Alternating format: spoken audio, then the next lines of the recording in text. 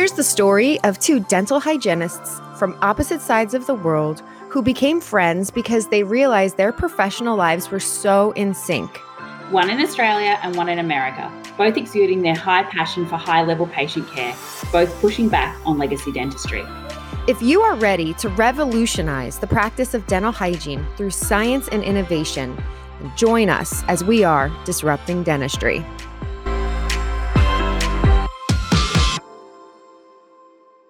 Hello and welcome to another episode of the Disrupting Dentistry podcast. I am your American dental hygiene host, Melissa. And my name is Tabitha, and I'm your Australian dental hygienist host. So if you are listening for the first time, welcome. We're so happy that you're here. To our disruptors, thank you for always listening and keeping on disrupting in your dental world.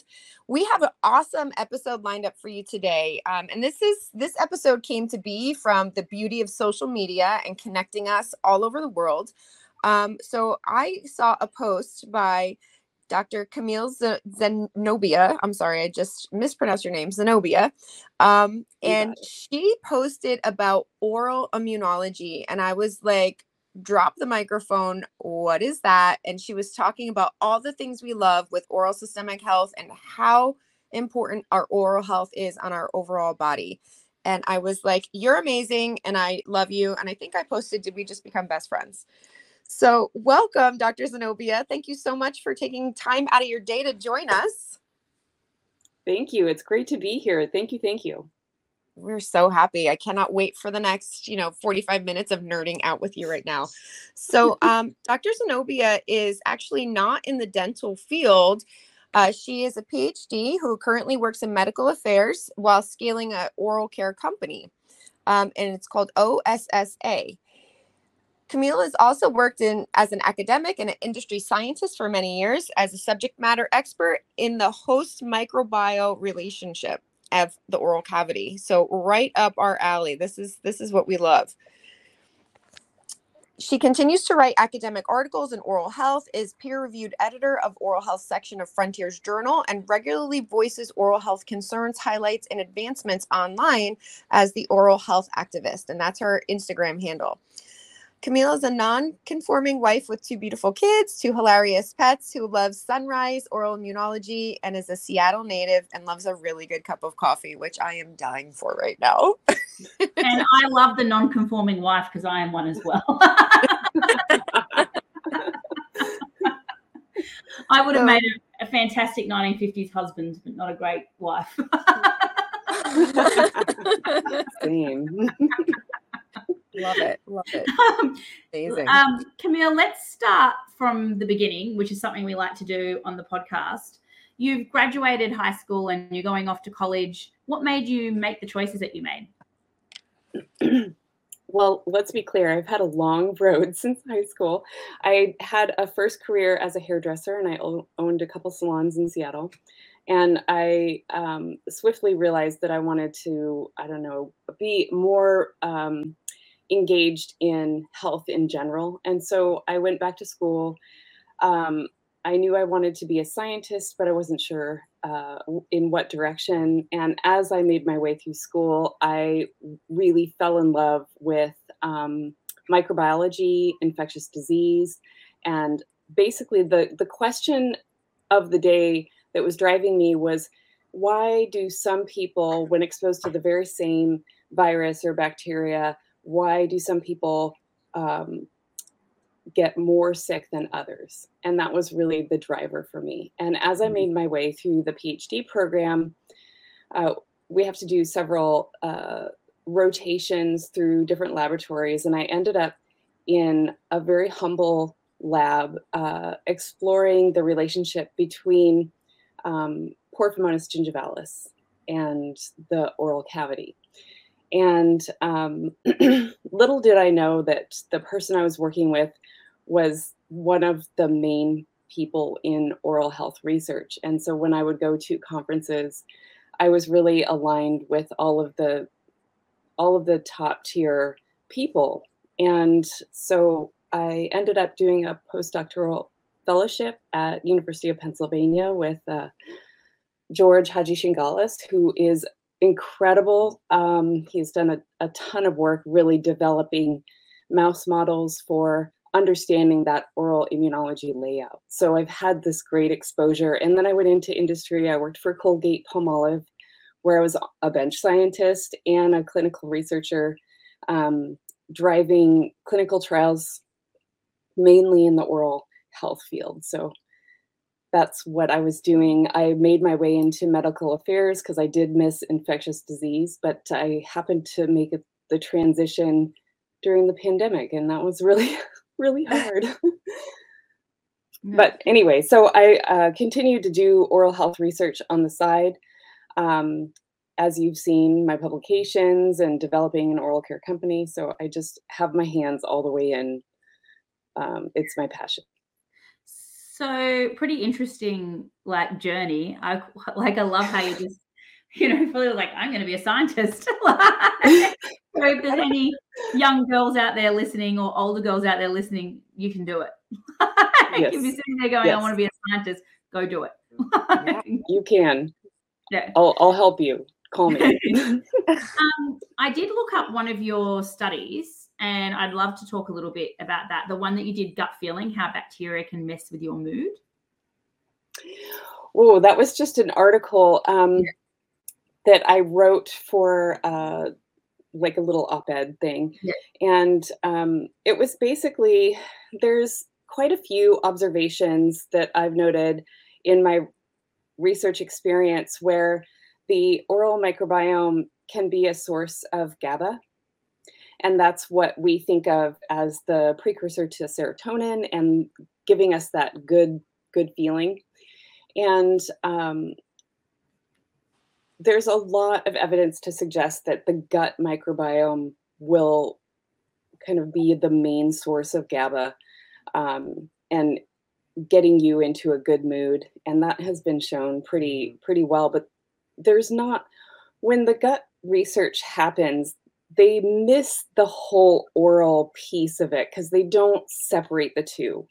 And it's just so frustrating because it is it's all part of the same thing, but it happens, what is happening in the oral cavity is so different, but remarkable. When we try to separate them, we can start seeing these differences occur, how the immunology is different.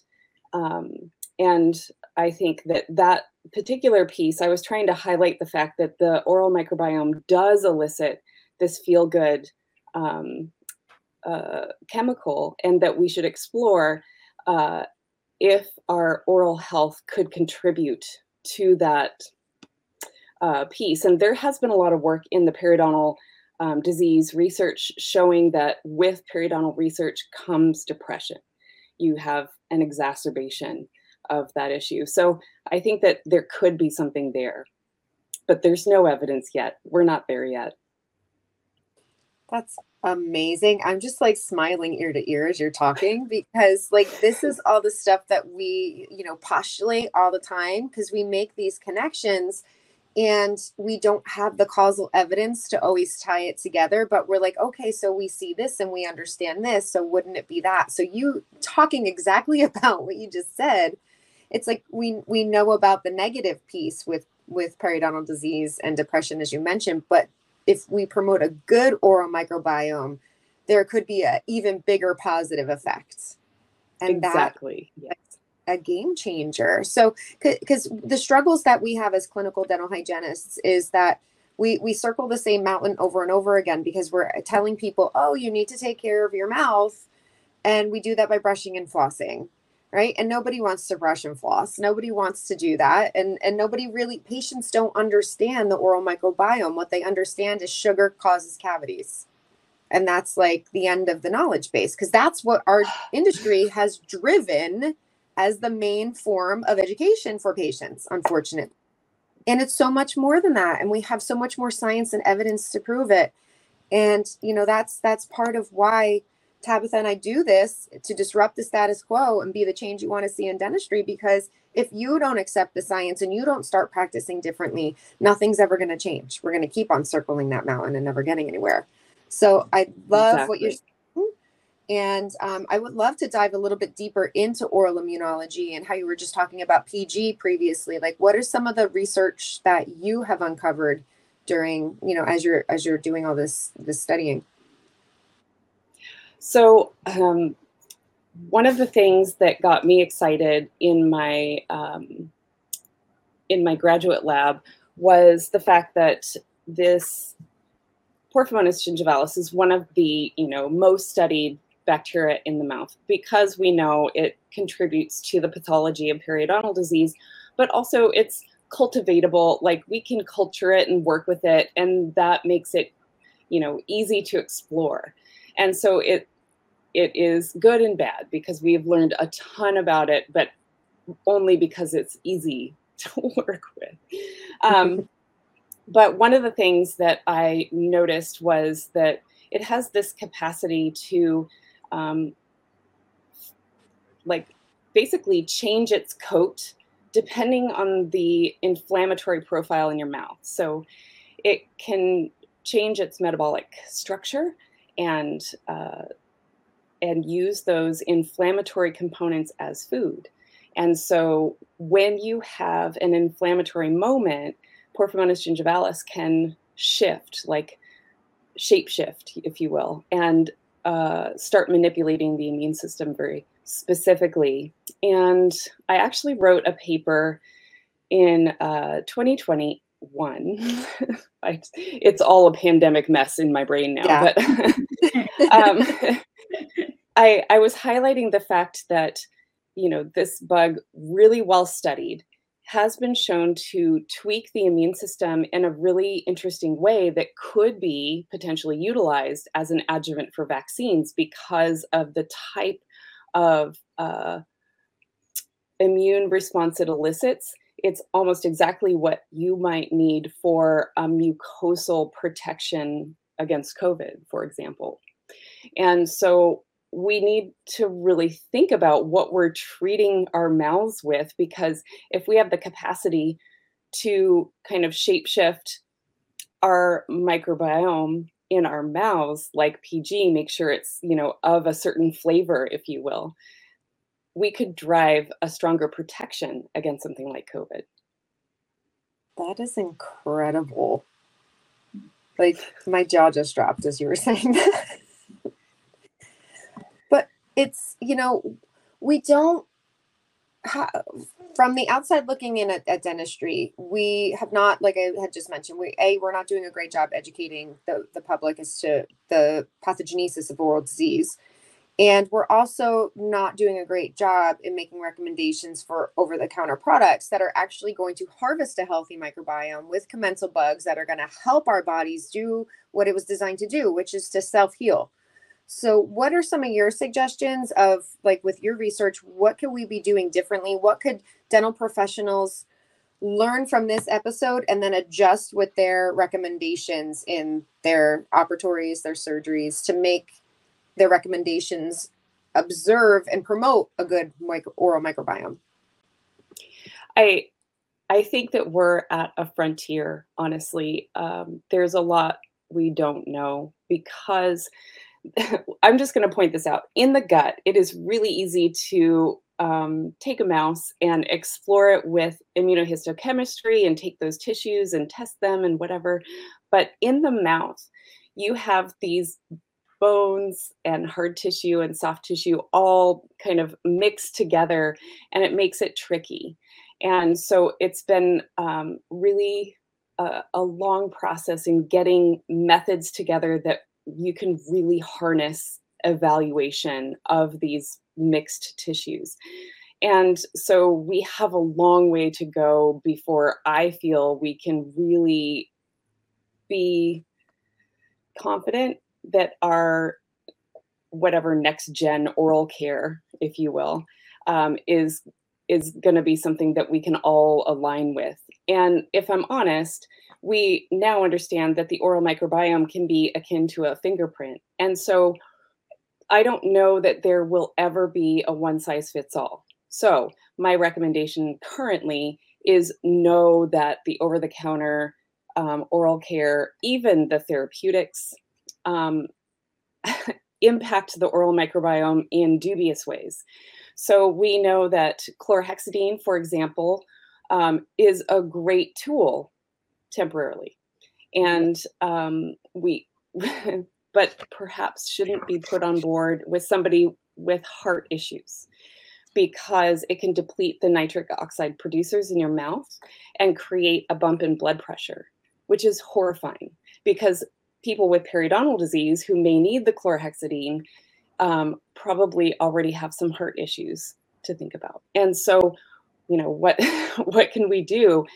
The typical stannous fluoride that is used to over-the-counter treat gingivitis, for example, it does this really cool thing with neutrophils, in that it actually induces apoptosis, which can be good, because it's your neutrophils that kind of go on this chronic inflammatory high during gingivitis and periodontal disease. And if you turn them down, you get a wound repair. So wound repair is essential. You need that kind of dynamic flux of some inflammation, some wound repair. And we can think about the oral cavity as you masticate throughout the day. You're shifting those tissues. And so some inflammation is required, and it's good. But we also need the cycles of wound repair. However, stannous fluoride also causes sloughing in some people. It's cytotoxic. And so it's not surprising that some people can't handle it. And so if we just are mindful and we see that we've put on board stannous fluoride and they don't seem to be getting better, take them off that, moves to something else. Also, SLS, sodium lauryl sulfate, is really hard for many, many people. And so it's not something that we should be putting in our mouths, in my opinion. I just think it's too tricky. Some people are fine with it, but I would say enough are not that it's concerning. And there are even, I think Sensodyne went totally SLS free. I'm not sure. Double check me on that. But no, they did. A lot of the companies, it's something I've advocated for a long time, to just ditch it from everything that you use. So I think we just have to be mindful of these little ingredients and know that we may need to be shifting around and toying with the ingredients with our patients to make sure that there's something that works. And it's frustrating because there's not a lot of natural options that feel effective. Right, because patients are so programmed with the foaming action that they feel that's what creates their clean, like, I've brushed my teeth, my mouth is clean because of the foaming. And it's hard to get used to it when it's what you've known your whole life. But once you do, you don't really miss it anymore. And same thing with traditional hygiene. Like Tabitha and I don't practice traditional hygiene for our patients. We use what we call guided biofilm therapy. It's a different procedure. It's a lot less invasive and it's more comprehensive at removing the pathogenic bacteria during a treatment. But patients don't, in the beginning, when you make that shift, they're used to polishing their teeth with the gritty paste at the end. So it's that same response that they're like, but you didn't polish my teeth. Like, well, actually I did, but we did it in a less invasive way. And we actually get a better result too. So it's like, it's just very hard because humans are so used to what they have. And I think it's human nature to also feel like, well, hold on, you didn't give me what I was supposed to get. And, it's hard to let go of these legacy things, even though like there's so much evidence to show us that there's a better way to do it. And this is actually better for you. So I think just as a dental professional, we just really have to keep digging into the science, be committed to being lifelong learners that we took an oath to becoming when we entered this profession, and explore and question, get curious. When you have your sales reps come in, and they're talking about a new product line and all the benefits of what it can do, ask about the oral microbiome, ask about the negative side effects, and I know it's hard sometimes when you're like rushing between patients and a sales rep wants to talk to you and you have like zero time to do it. But, get curious about the oral microbiome. Is it promoting it or is it actually hurting it? Like when we look at products that say kills 99% of the bacteria, why do we want to kill 99% of bacteria? Exactly. I have a question. I think that, go ahead. A question for you. One of the things that concerns me, well, look, I don't recommend floss usually to anyone because I don't actually think it works because there's no clinical evidence to support it. But that's another discussion. But one of the things that worries me about floss is the PFAs in it. What are your thoughts on PFAs being, put in the mouth? I think that all of these, we have not explored enough. We don't have the answers, and it's really unfortunate. I think that, broadly, the whole hygiene hypothesis, which is being challenged right now, has just made a lot of assumptions about the cleanliness of our hands and our guts, but they've never really addressed the mouth. And we still have the same oral care that we've had since the 50s, is when we really pioneered fluoride for general purpose. And that tracks really well with the hygiene hypothesis. And it begs the question. It's not like the trials that we have never looked at long-term use and allergies or autoimmune disorders, or, like all of that is untouched territory. And I think it needs a revisit. Yeah. That's incredible. And what do you think, what are some of your thoughts on probiotics, like with patients especially that are going through periodontal treatment and using probiotics as part of that treatment? There's some interesting research there. I think that unlike the gut, where you take the probiotic and it has to go through your gastric system, which is really, it's going to kill anything, really. And unless you have some coating there to get it through. I think that using probiotics in the mouth is promising. All of it is going to be transient because typically we have well-established ecology. It's very stable, but certainly, as a short-term treatment, like any perio assist, you just need to kind of bring the whole system back to center. And so I am hopeful that, there are some out there that will allow us to use them as tools in that way. But I don't know that it's going to be like a one size fits all. I know that when you think all the way down to the other side of the body, when we're thinking of yeast infections for women, for example, it could be bacterial or fungal what sets the dysbiosis. And so depending on what you go to the shelf for, you might not be correcting the right thing, and you kind of have to troubleshoot. And I think it's going to be like that for the oral cavity, where we have to troubleshoot to find the right one. So have you, in your research, looked at like salivary testing and because that's something that offices are doing. I think it's becoming more commonplace now because we have the ability to have more precise diagnostics that can help us lead patients down the road that is more customized to their situation. And then when we also look at their medical history and take their genetic predisposition into consideration, then we're really treating the whole person and not just a one-size-fits-all approach to their healthcare and their oral health.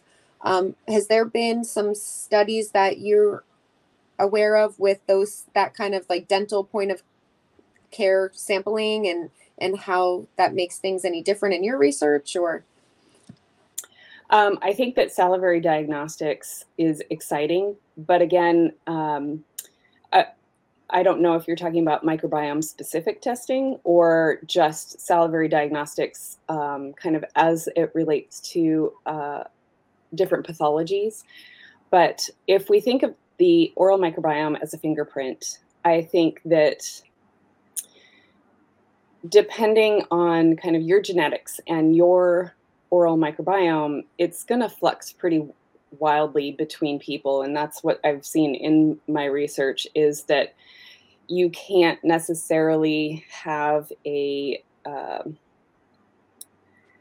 let's see, what am I trying to say? A 0 point, if you will. Like, you can't have no inflammation in the oral cavity. The healthiest person should have some, and that's good.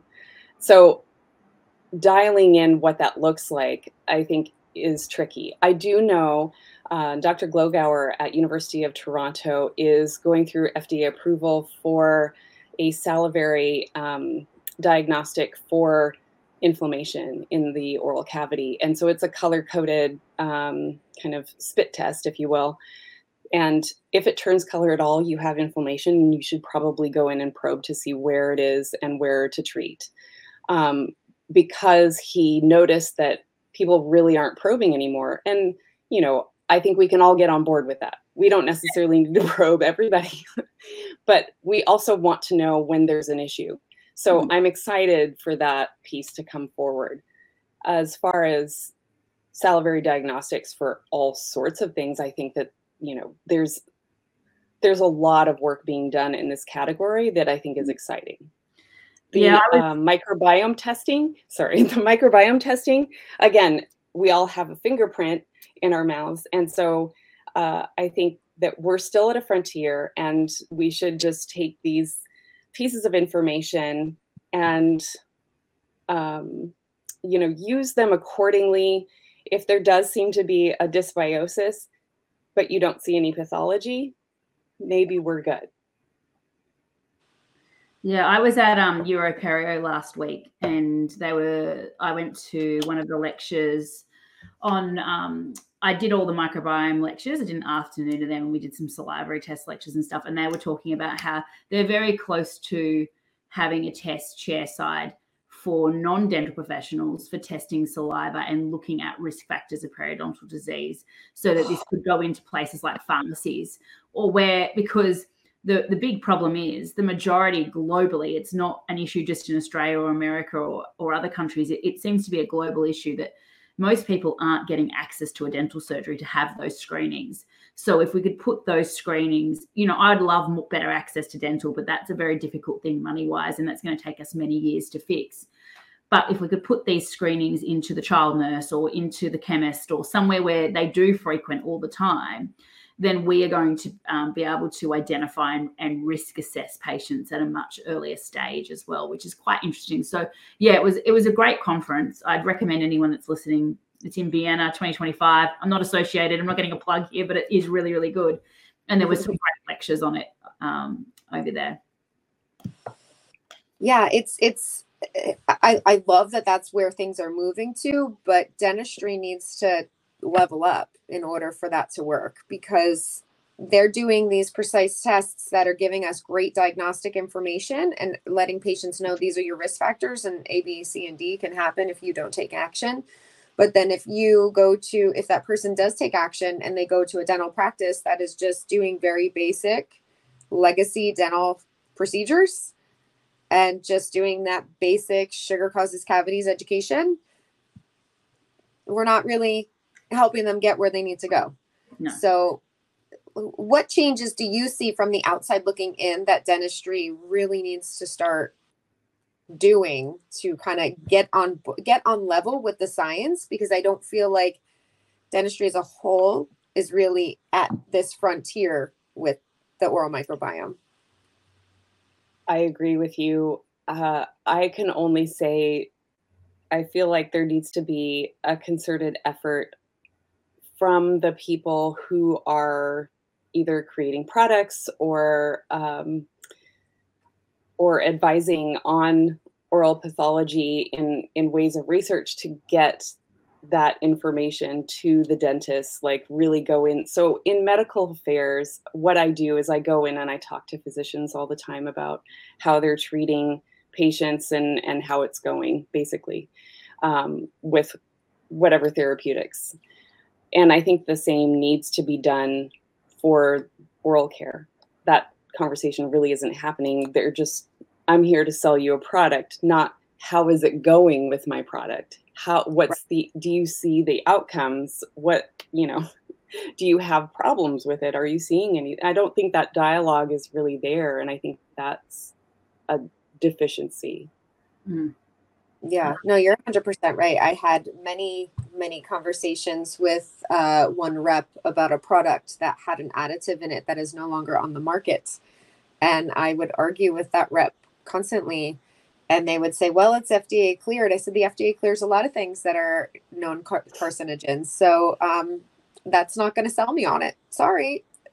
and I see it too as an adjunct professor at Bergen Community College with the dental hygiene students. We get these reps that come in and they educate on products rather than educating on, like, it's not a speaker coming in and teaching about disease. They're really just offloading their products, and they know that if they can get them as a baby hygienist, they're probably going to keep recommending that product throughout their career.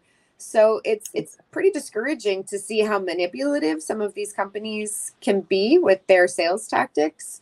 And then one of them actually, like, kind of came at us as the adjunct professors, and they're like, we noticed a decline when we survey your students. Like, when we first came in, they were all like, yes, I will recommend your product. And then by the time they're graduating, we lost like 20% of them. Why is that happening? And I'm like, I was like, well, I question everything that they recommend, and I want to know the reason behind what's their diagnosis, and why are you making this recommendation? Because patients don't deserve a one size fits all. They deserve a customized program based on their needs and based on the disease they present with and based on what our goals are and what we're trying to achieve. So yeah, if your product doesn't fit in that, I'm not telling them to use it. They didn't really like that. I mean, I don't think they actually know the science enough, and perhaps the company selling hasn't evaluated the science enough to really go deep with you. And I think that is a sad state of affairs when we're just relying on the same actives just regurgitated in different formulas over and over and over. It's not a solution. Yeah. Even when, like, people talk about things like xylitol, which is great, but we're like, okay, well, there's also erythritol. Why not erythritol? And they look at you like they don't even know what that is. They have no idea. Yes, exactly. And I think that, it's the difference of having a sales rep as opposed to somebody in medical affairs or whatever who has the capacity to really go deep in the science and have those conversations. And I think that's what needs to happen. We need to be going in with a whole different, a rep is to sell you products. Somebody from the company who really needs to know how the products are doing in your hands, getting that feedback and understanding what the problems are or what the benefits are that they may not have seen. I think that's a wide open space here, and it needs to happen. And it's funny because if we provide care to standard of care, we are doing all of the assessments every time a patient comes in to collect the data to see if it's even working. But not everyone, as you mentioned earlier, probing and doing the standard of care to be able to get that data to critically appraise, yes, it's working, no, it's not working. And we in the dental profession like to blame the patients all the time. Oh, well, they're not compliant. They're not doing this. They're not listening. And to an extent, yes, does that happen? Absolutely. But it goes back to, and Tabitha and I have a whole episode on how you give oral hygiene instruction and taking your bias out of it, about, how we're having these discussions with our patients and how we're, like she mentioned, she's not really an advocate for floss. I'm not either. There's ways that patients can control this bacteria without using these things. So, it's a cumulative issue, and it definitely needs to be attacked from various vantage points. But just having this information out and sharing your knowledge is like, I'm so appreciative of that, because it helps just make people think. And if you just stop and get curious a little bit, like, it can really help shift your mindset. And there's a whole other amazing side waiting for you, because the bottom line is, as dental hygienists, we get really burnt out. We have like pressure coming from so many different ways, and we have a little bit of time and a lot of things to accomplish with patients. But we also have so much opportunity, because out of all healthcare providers, if patients listen to our recommendations, we see them literally more than anybody else does, at a minimum of twice a year. If not, with periodontal disease, when it's in remission, we should be seeing them 4 times a year. So we have so much opportunity to have an impact, not just here, but the subsequent positive impact of their systemic health. And that's what, like, sets my heart on fire. And I want other dental professionals to know that they have that power too. It's absolutely. I So think that as we uncover more pathways of the oral cavity, I think we're going to be blown away by the impact that it has. So yeah, that's coming, I promise. And I think this is where precision healthcare comes in. You know, we really need to be making sure we're doing personalized precision healthcare, no matter what area of health you work in. And it's really time in dental that we step up and be part of the health community, not to the side, but part of, you know, the overall health. Like, you know, we're all linked together, and that's really important. I have a question for you, though. What oral products do you use? I'm interested to know. Well, I'm currently using my own. So it is all natural. It has some very low abrasivity.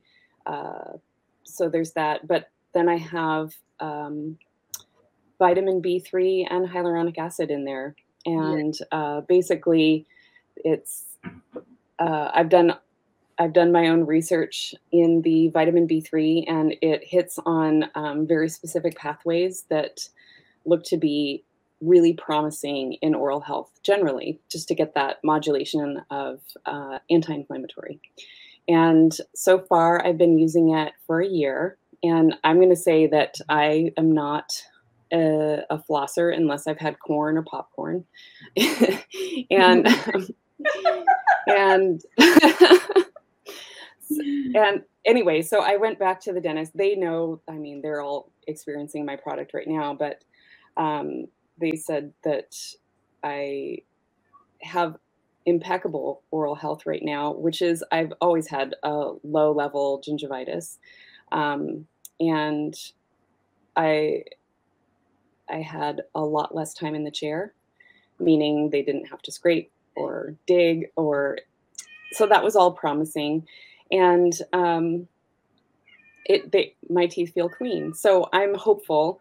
I have a clinician evaluating the mechanism of action now, ex vivo work, and he, if successful, will go into the clinical development phase, and we'll get a really true assessment for the compound. So I'm excited.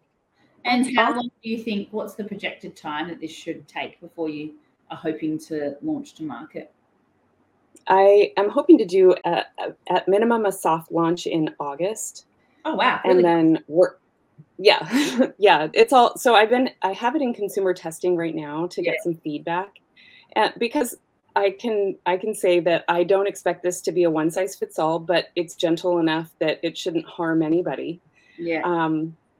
And so that's the goal, is no harm, right? So I'm just trying to get an assessment. So far, the feedback has been amazing. People really like it. So the problem with vitamin B3 is that it's bitter. And so we had to finesse the formula to make sure that it would be palatable. And it seems to be working. So I'm excited to see where we can take this. I will say that taste receptors have been identified as immune regulators, specifically in the oral cavity. And so I'm hopeful that there's some more work to be done in that category. Yeah, it's interesting. I always make a joke that whoever does the taste testing at most oral healthcare products, there's something wrong with them. My business partner is a flavorist, and that has been her life, is oral care product testing and formulating. And so, that's not my job, thankfully. Sometimes I'm like, who created this fake bubblegum flavor? It's terrible. Yes, exactly. Flavors, nasty. Tell us a little bit about the brand and what, obviously it's causing no harm, which is amazing, but what are some of the things that you're hoping to see your product's going to promote oral health wise? Well, just by kind of having that cycle of anti-inflammatory wound repair that is natural, you won't get the overgrowth that happens with the periodontal bugs, if you will. because you need like a substantial amount of inflammation to be more constant for those that community to flourish. And so by keeping them at bay, just by cycling that inflammatory system, I hope that it will be a true clinical benefit, i.e. that we have less inflammation overall. Your microbiome, is in a state of health because you're not getting that overgrowth or sideways inflammatory overgrowth of dental pathogens. I can't say much about the antimicrobial aspect because I'm not using any antimicrobials, but vitamin B3 has been shown to upregulate your natural antimicrobials from keratinocytes. And so I have some hope that that is a contributor and that we'll have a little bit of natural ability to bring those bacteria into a nice stable community. That's so cool. I love it. Tell me a little bit too about, because I saw when I was looking at your product line, I saw that you talk about anti-aging and oral health. Share a little bit of the benefit of that.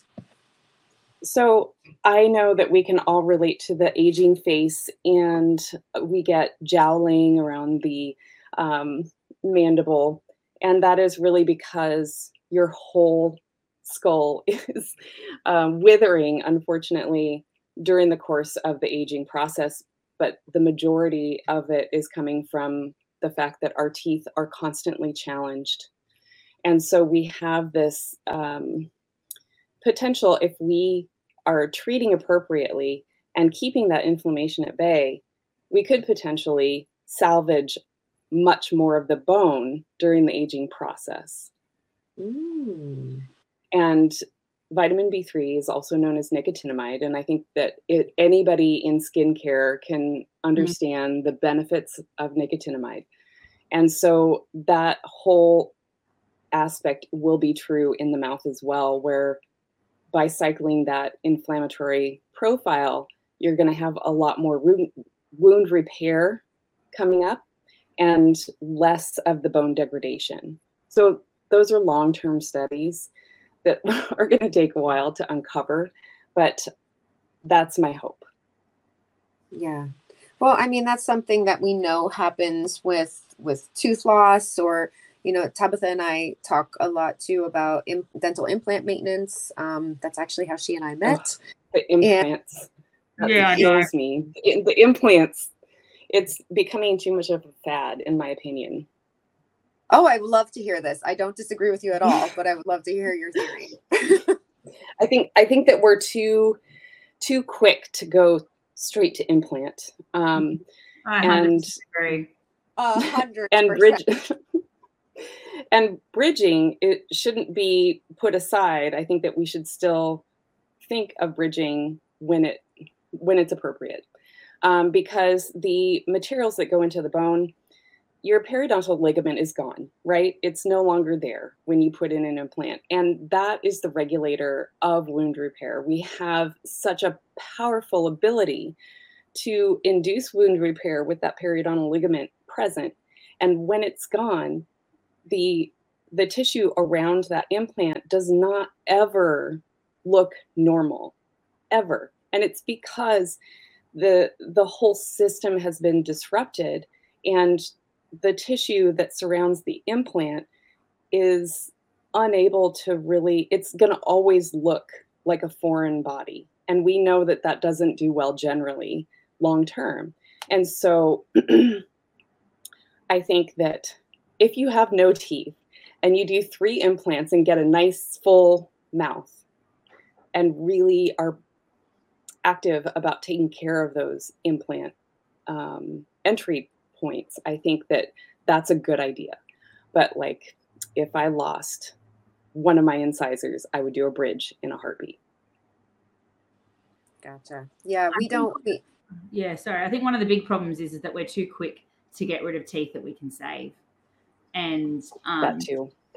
Implants replace missing teeth. They don't replace teeth. So we should always, go for saving what we can. what was there is always so much better engineered than what we replace it with. So let's go with the good engineering first and only step in if we really, really have to.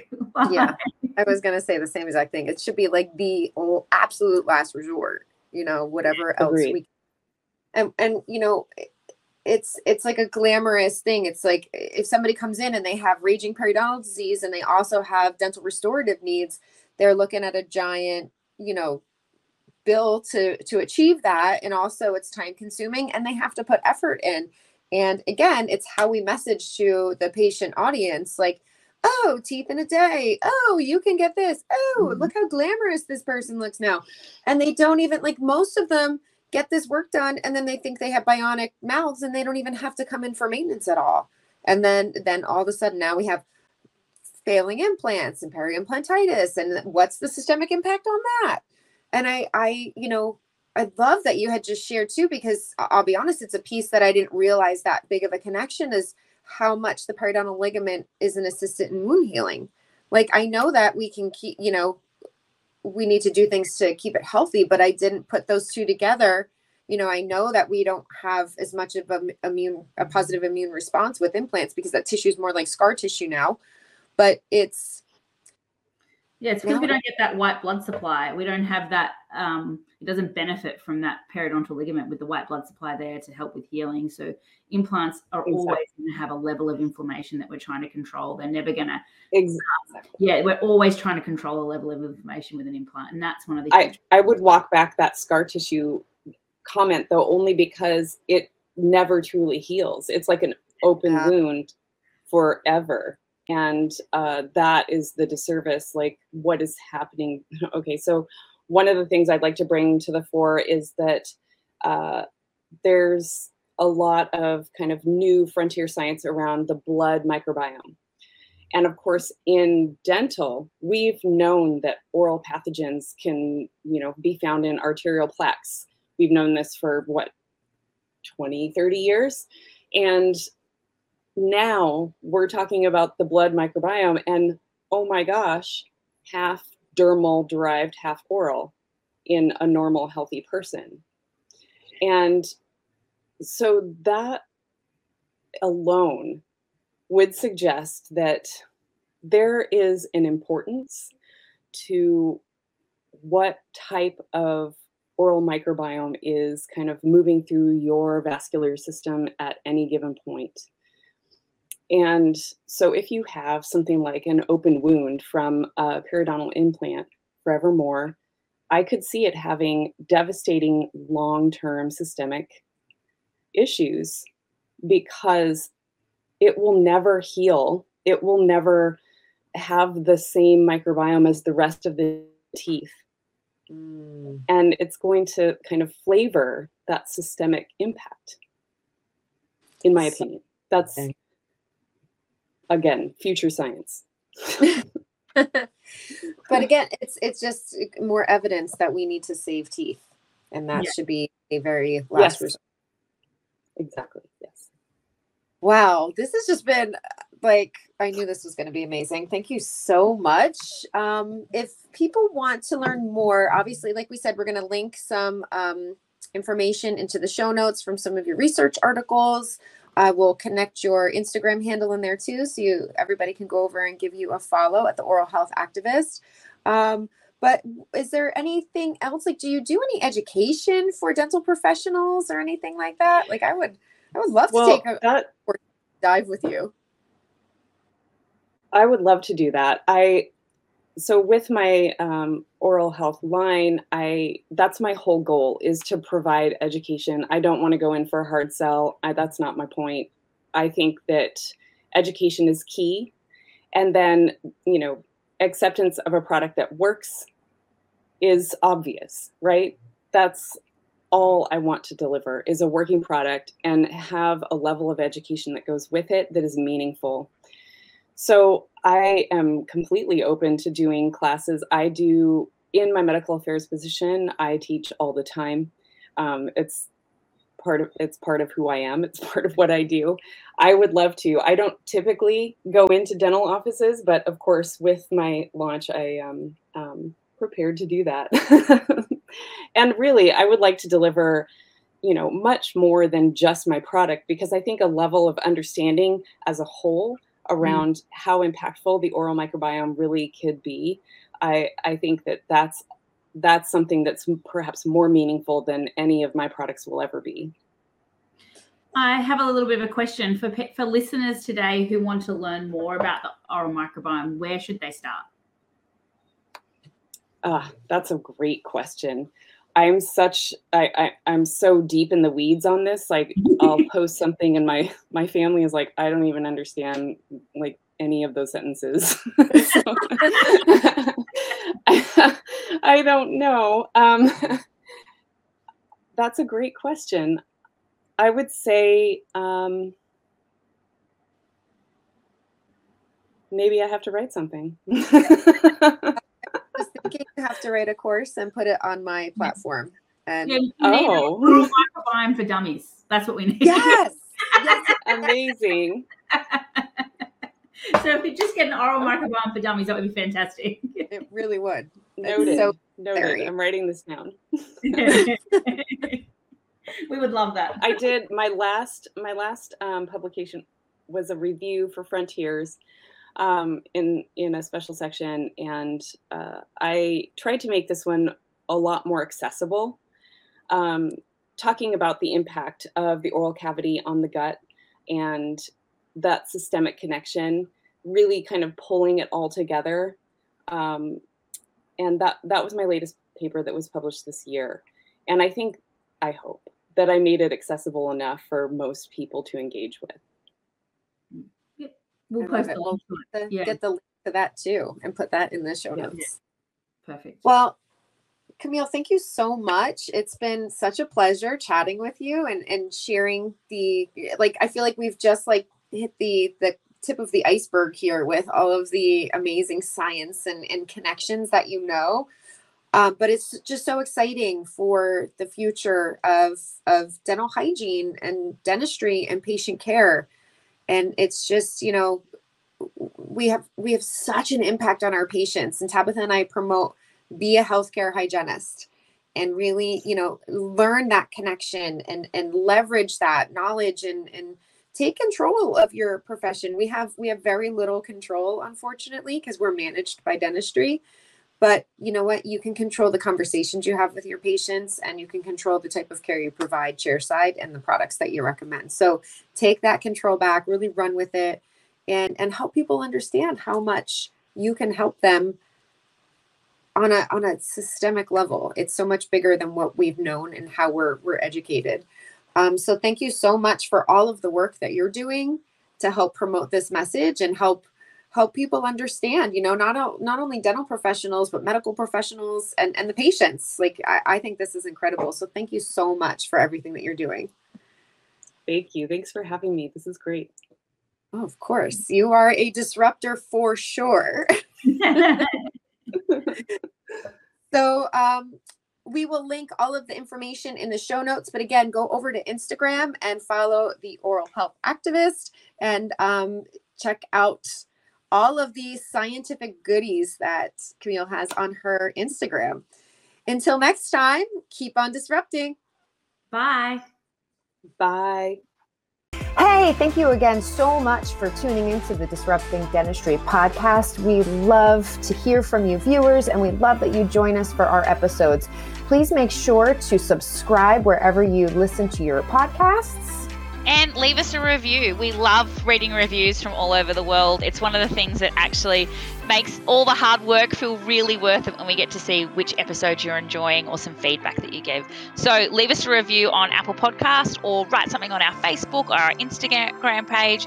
We'd love to hear from you, and thanks so much for listening. Keep on disrupting.